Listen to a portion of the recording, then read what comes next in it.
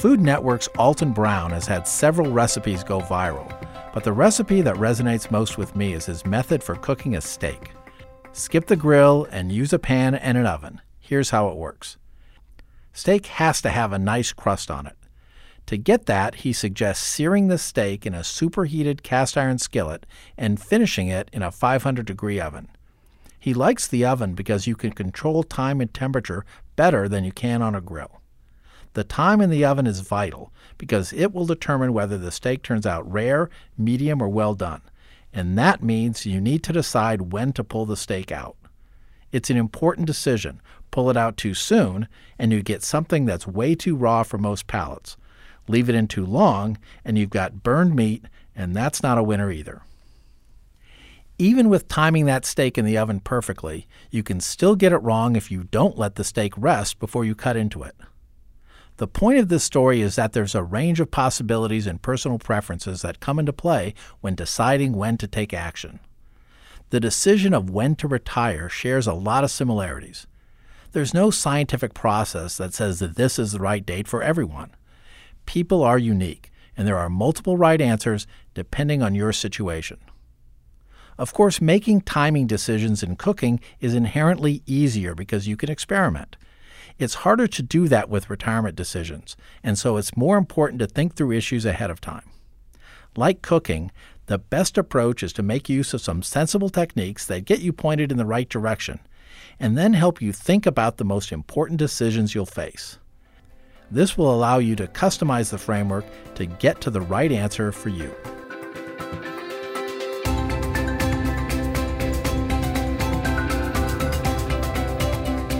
I'm Mark Riepe, and this is Financial Decoder, an original podcast from Charles Schwab.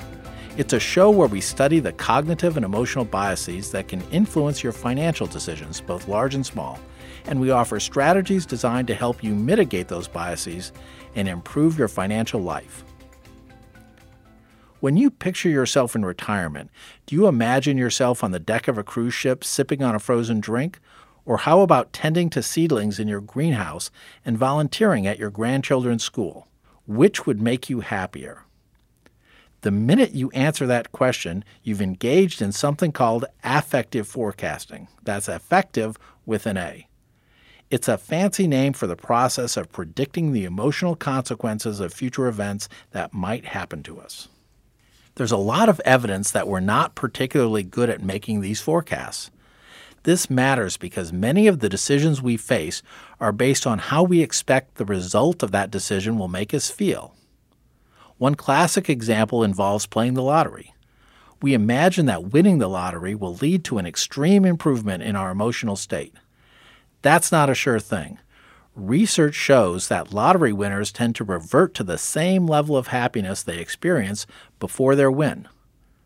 That same reversion to the mean works in the opposite direction. When a bad thing happens, people are remarkably resilient and are able to adapt to their new circumstances. Affective forecasting is relevant for deciding when to retire. Let's imagine you're having a bad month at work because you're mired in a project that isn't going anywhere, and frankly, it doesn't seem particularly important. Let's also imagine that you're getting to the point where retirement isn't something that's merely a theoretical possibility, but something you're starting to think about seriously.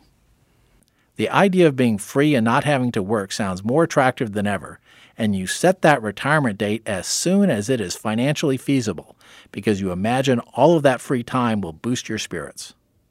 You've just made an effective forecast based in part on how you think you'll react to getting away from the daily grind and having lots of free time.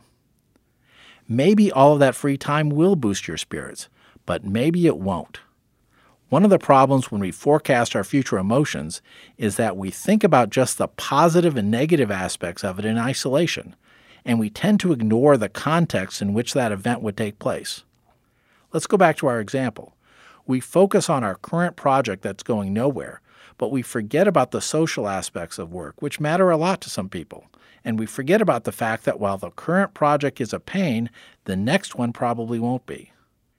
We think about the free leisure time, but we don't consider that if we have unlimited leisure time, it might get old and it wouldn't be as intellectually challenging as work. Another relevant bias is the optimism bias. When making predictions of the future, people have a tendency to take an overly positive view of how things will play out. In the episode titled How You Can Reach Your Financial Goals, we talked about how this affects financial planning in general. These two biases interact with one another in some interesting ways that make for a good news, bad news situation. Excessive optimism leads many of us to not plan as thoroughly as we might about future stumbling blocks that we might encounter during our retirement years. That's the bad news.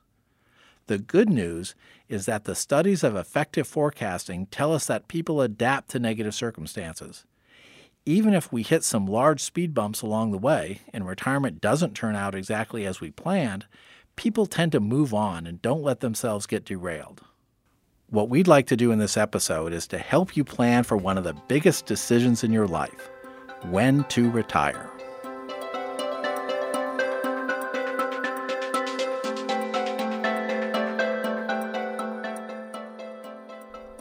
Joining me now is Robert Aroldas, who is a senior research analyst for financial planning at the Schwab Center for Financial Research. He's a CFP professional, and he's responsible for financial planning and retirement income issues. He's here to talk about some of the factors that you need to think about while deciding when to retire. Welcome, Robert. Happy to be here. Deciding when to retire is a big decision, and it's complicated. What are the three most important factors that need to be thought through before settling on a retirement date? Savings, health insurance, Medicare enrollment, and Social Security. That's a good list. So let's take those in order, starting with savings. How much money do you need to retire? It's a tough question, perhaps the toughest question to attempt to answer as a financial planner. But that's what we help clients figure out. You can retire at any time. Whether that's going to be enough for a comfortable retirement for you is a different story. What do you need to ask yourself to get at what a comfortable retirement looks like? Part of the answer is based on when you plan on retiring, how you define retirement, how long you might be in retirement, and what goals are most important to you in retirement. No two individuals are the same. Deciding what goals are the most important is going to make a big difference in how you choose to spend your savings.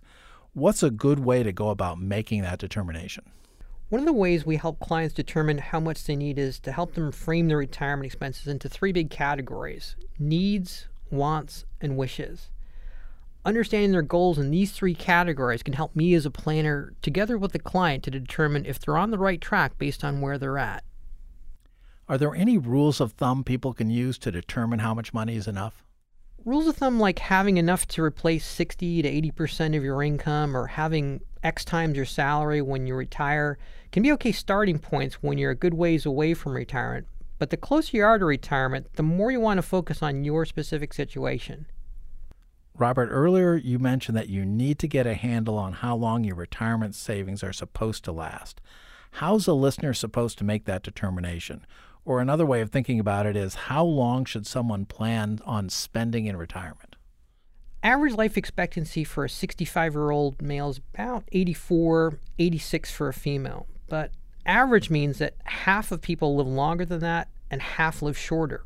What should you plan on? Well, generally it's less risky to plan on living longer than average than shorter than average. Imagine you're planning on traveling to the airport to catch a flight. If you get to the airport an hour early, you have quite a few options on what to do with the additional time you have. If you get there 1 minute late and miss your flight, your options are quite different and can be quite stark. Planning for how much to save and how long you'll be in retirement is a little bit like this. Let's say you've used a retirement calculator or you've spoken with an advisor of some sort. You've settled on a date and you've got a sense as to how long you'd like your savings to last. What do you do if you planned on retiring at age X and because of factors beyond your control, you have to retire, let's say, 2 years early? This is where financial planning can really pay off. A well-designed plan can incorporate these types of what-ifs to evaluate different scenarios and what options might be available to you. Financial planning is a dynamic process that helps you adjust and adapt when things go awry. It can't include every worst-case scenario, but it can help you figure out what to do and what not to do next. A good retirement financial plan is both resilient and flexible. Everyone has a personal balance sheet with assets on one side and liabilities on the other. In the past, most people tended to enter the retirement years with assets, but relatively little or no debt. In recent years, though, retirees with debt, that's become a more common situation. So my question is, should you wait to retire until you're debt-free? You don't have to, but it's a pretty good idea for people to plan on paying off debt before they retire. In some cases, it can make sense for a client with low interest, deductible debt to carry it longer. The math can make sense, but I've found over the years it's important not to discount the emotional dividends that many people get from being debt-free. I would say that it's risky if you're heading into retirement and are increasing the amount of debt you carry.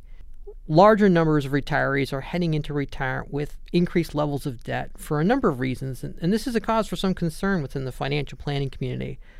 Having no or little debt provides you with increased flexibility while you're in retirement. Robert, we advise that retirees, especially early in their retirement years, that they hold a decent percentage of their portfolio in stocks. The rationale is that there's a good chance that an individual will spend decades drawing from that portfolio, and therefore the portfolio needs to have a growth component to it. That does create some risk, though, that the market has a big downturn just before or just after the retirement date. What do you do if you're getting close to your retirement date and a severe market downturn hits? First, don't panic. It can be quite upsetting, but avoid acting rashly. You can often make things worse by making sudden moves. Instead, reassess your plan. One of the great things about having an investment plan is it keeps you focused on why you're investing. A financial plan helps you keep things in perspective. Second, consider your options. Can you work longer, save more, reduce expenses? And then lastly, ask for help. Having someone to talk to can help you see possibilities or strategies that you may not have considered on your own. All right, that's enough about savings. Let's move on to the second item on your list, which is healthcare. How much should an individual plan on spending for healthcare? There's a number of figures out there, and it can be quite a shock. Some research from the Employee Benefit Research Institute indicates that it's about $125,000, $130,000 for a 65-year-old, and those figures don't include things like long-term care costs or dental expenses. With any figure like that, it's important to consider what goes into that number. What are they included? For how long? With what degree of confidence? And how much do they project expenses to change over time? Quite honestly, almost any expense converted into a lump sum. Your daily coffee habit, your annual property taxes over the next 30 years can be an eye-popper.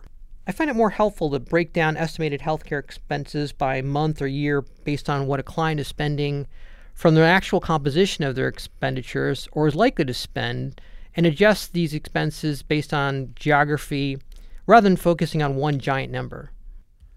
Let's talk about that $125,000 number for a bit.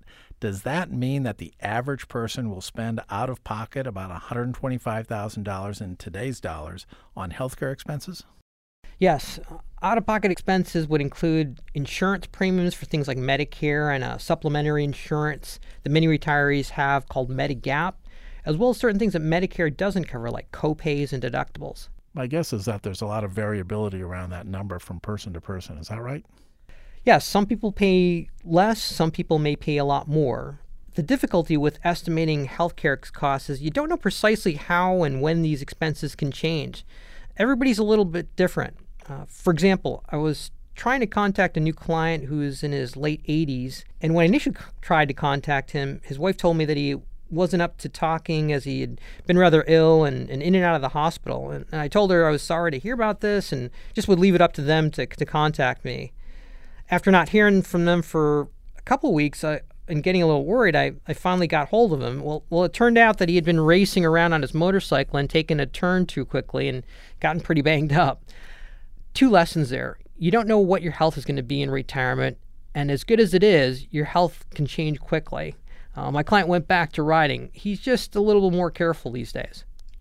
That's a great story. And breaking that number down into a monthly number makes a lot of sense. And we know that healthcare expenses vary dramatically across the country.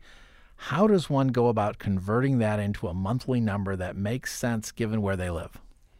For pre-Medicare eligibility health insurance costs, or before age 65, you can go to healthcare.gov to look at the cost of health insurance plans in your area. For post-65 costs, you can go to medicare.gov to see premiums for Medicare, as well as to shop for Medigap plans. Remember, you'll also want to pay attention to costs for healthcare services that Medicare or other insurance doesn't provide. So let's talk about that more generally. How does medical insurance factor into the when to retire decision? Medicare is generally available to everyone at 65, and my guess is that that fact alone makes 65 a popular retirement age. There's some exceptions if you're disabled, but yes, if you're a U.S. citizen or a legal resident for 5 continuous years, collecting or eligible to collect Social Security, you're eligible to enroll in Medicare at 65. Since most people have health insurance through work, 65 is a popular retirement age because of the availability of Medicare. If you retire before age 65, you can't enroll in Medicare until age 65. A person would need to find health insurance coverage on their own through the private market or possibly through expanded Medicaid eligibility, or possibly by paying an extra amount to stay on their employer plan through what's called COBRA until they reach age 65.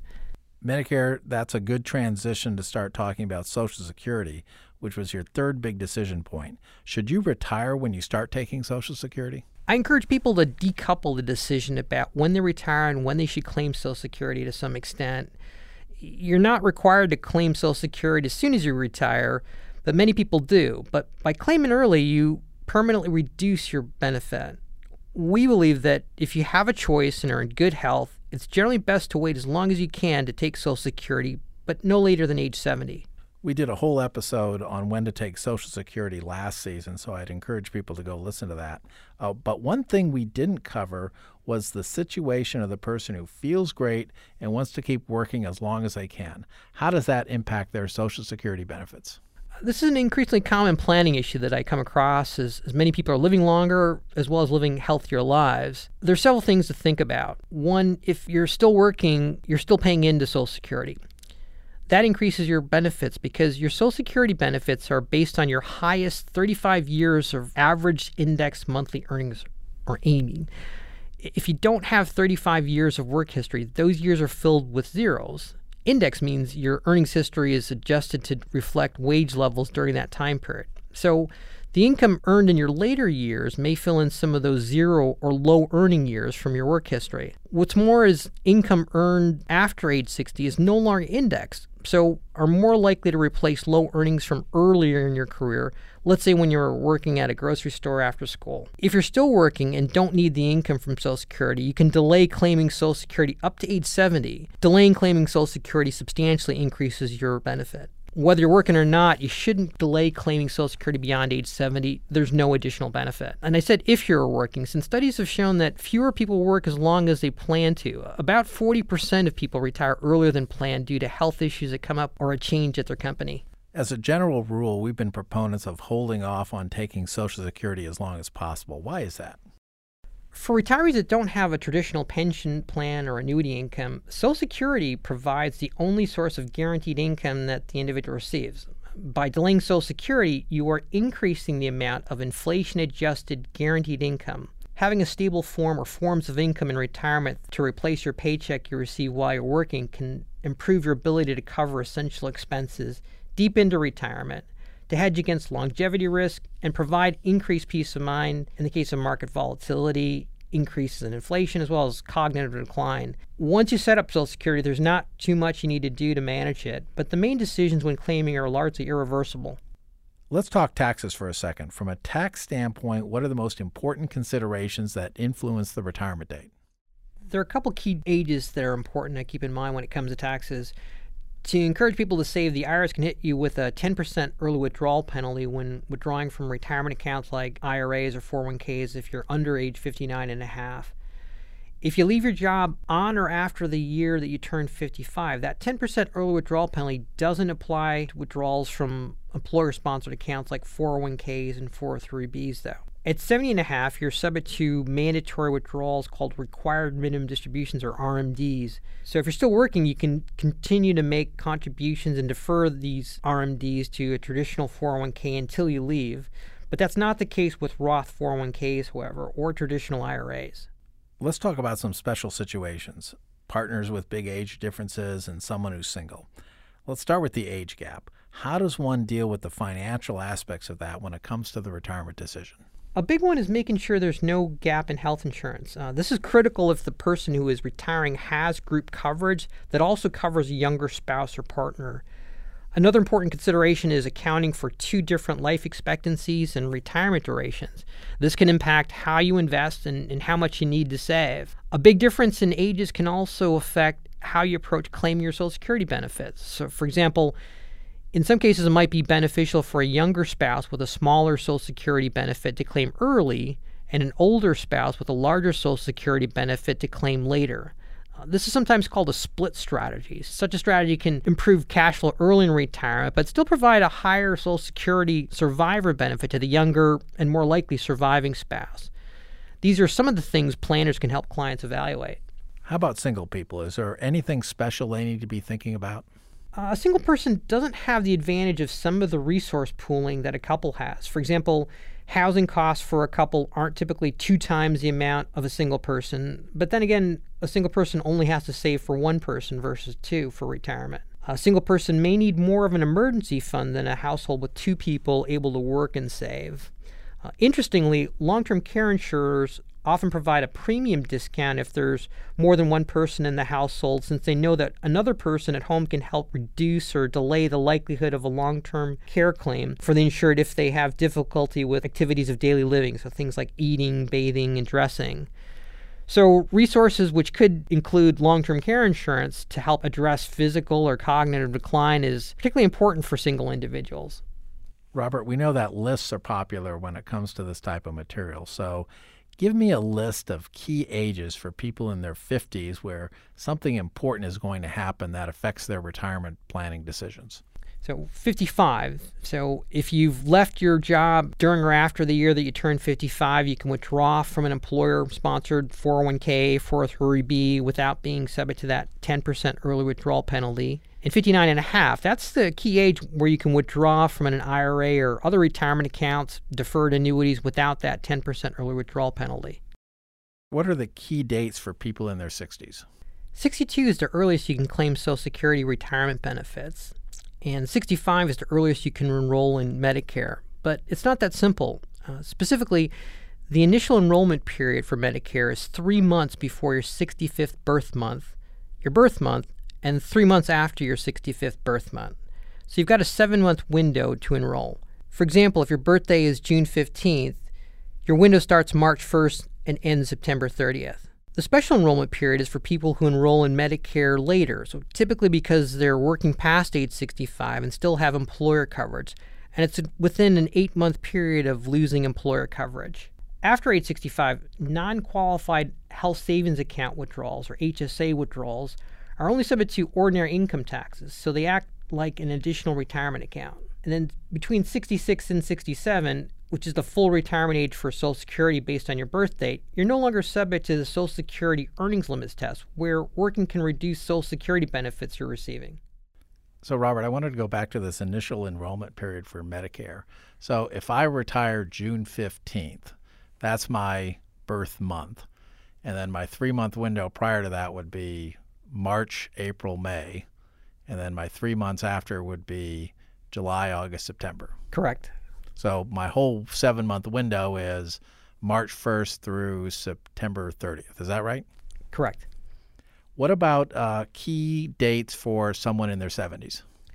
So 70 is the maximum age to contribute to a traditional IRA, and it's also the maximum age to claim Social Security. And 70 and a half is when you're subject to required minimum distributions. And those required minimum distributions are from those tax-deferred accounts like 401ks, IRAs, that sort of thing, right? Correct.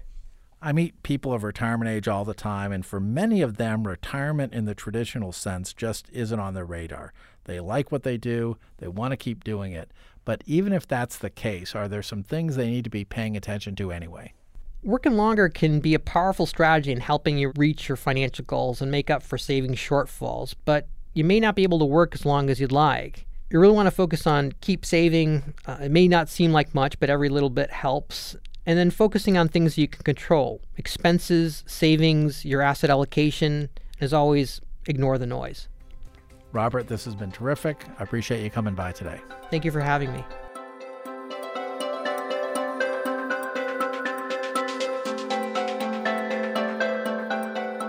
A variety of factors contribute to happiness in retirement. Health and having an adequate income are among the items on the list. And that's why it's important to sit down and think about what an adequate income means to you and determine what combination of savings, Social Security, and other resources will supply that income. But don't forget about 3 other items on that list: sufficient social contact, a sense of purpose, and quality leisure time. For many people, employment provides both social contact and a sense of purpose. When you're thinking about when to retire, by all means pay attention to the financial side of things, which is what Robert spoke about. But don't neglect planning for how you'll replace the social relationships that you get at work and how you'll create a new purpose for your life. If you've already figured that out, then that's terrific. As for leisure time, those who have retired have a lot more of it. Spending that time in a way that provides meaning and enjoyment appears to be a powerful predictor of happiness in retirement. Before you leave your job, make sure you've got that one figured out. But don't forget about affective forecasting. It's entirely possible that the thing you think you're going to enjoy a lot may not turn out to be so enjoyable. Have a backup plan, or at least plan on spreading your leisure time across several activities, knowing that some may not pan out exactly as planned. The other bias we talked about in the opening was the optimism bias. We highlighted that because it also comes into play when planning for your retirement date. Studies show that people tend to retire 3 years before they planned. The leading causes are involuntary termination from their jobs or poor health. Part of the reason people need to plan for a retirement date is to get an estimate as to how long they'll spend in retirement.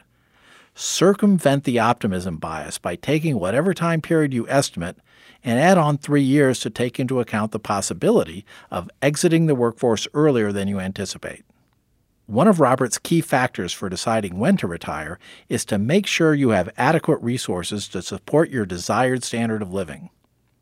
In order to make that determination, one approach is to think about how you'll be spending your time and make a detailed budget to go along with that.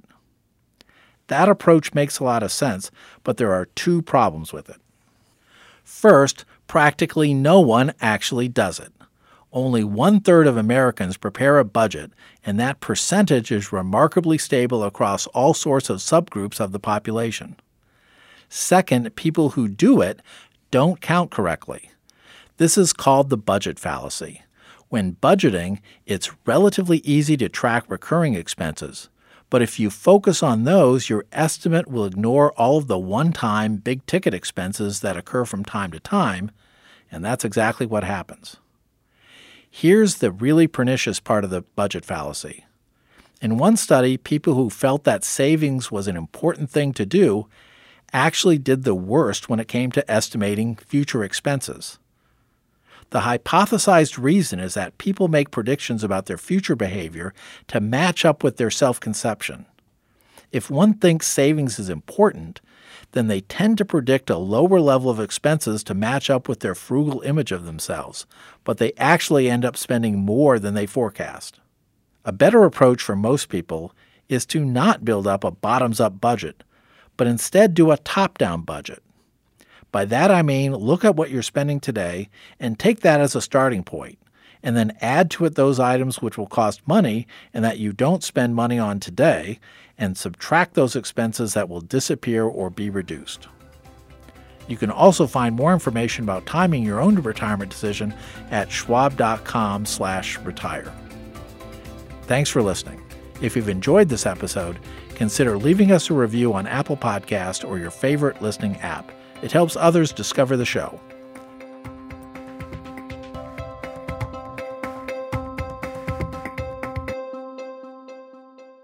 For important disclosures and a transcript, see the show notes and schwab.com/financial decoder.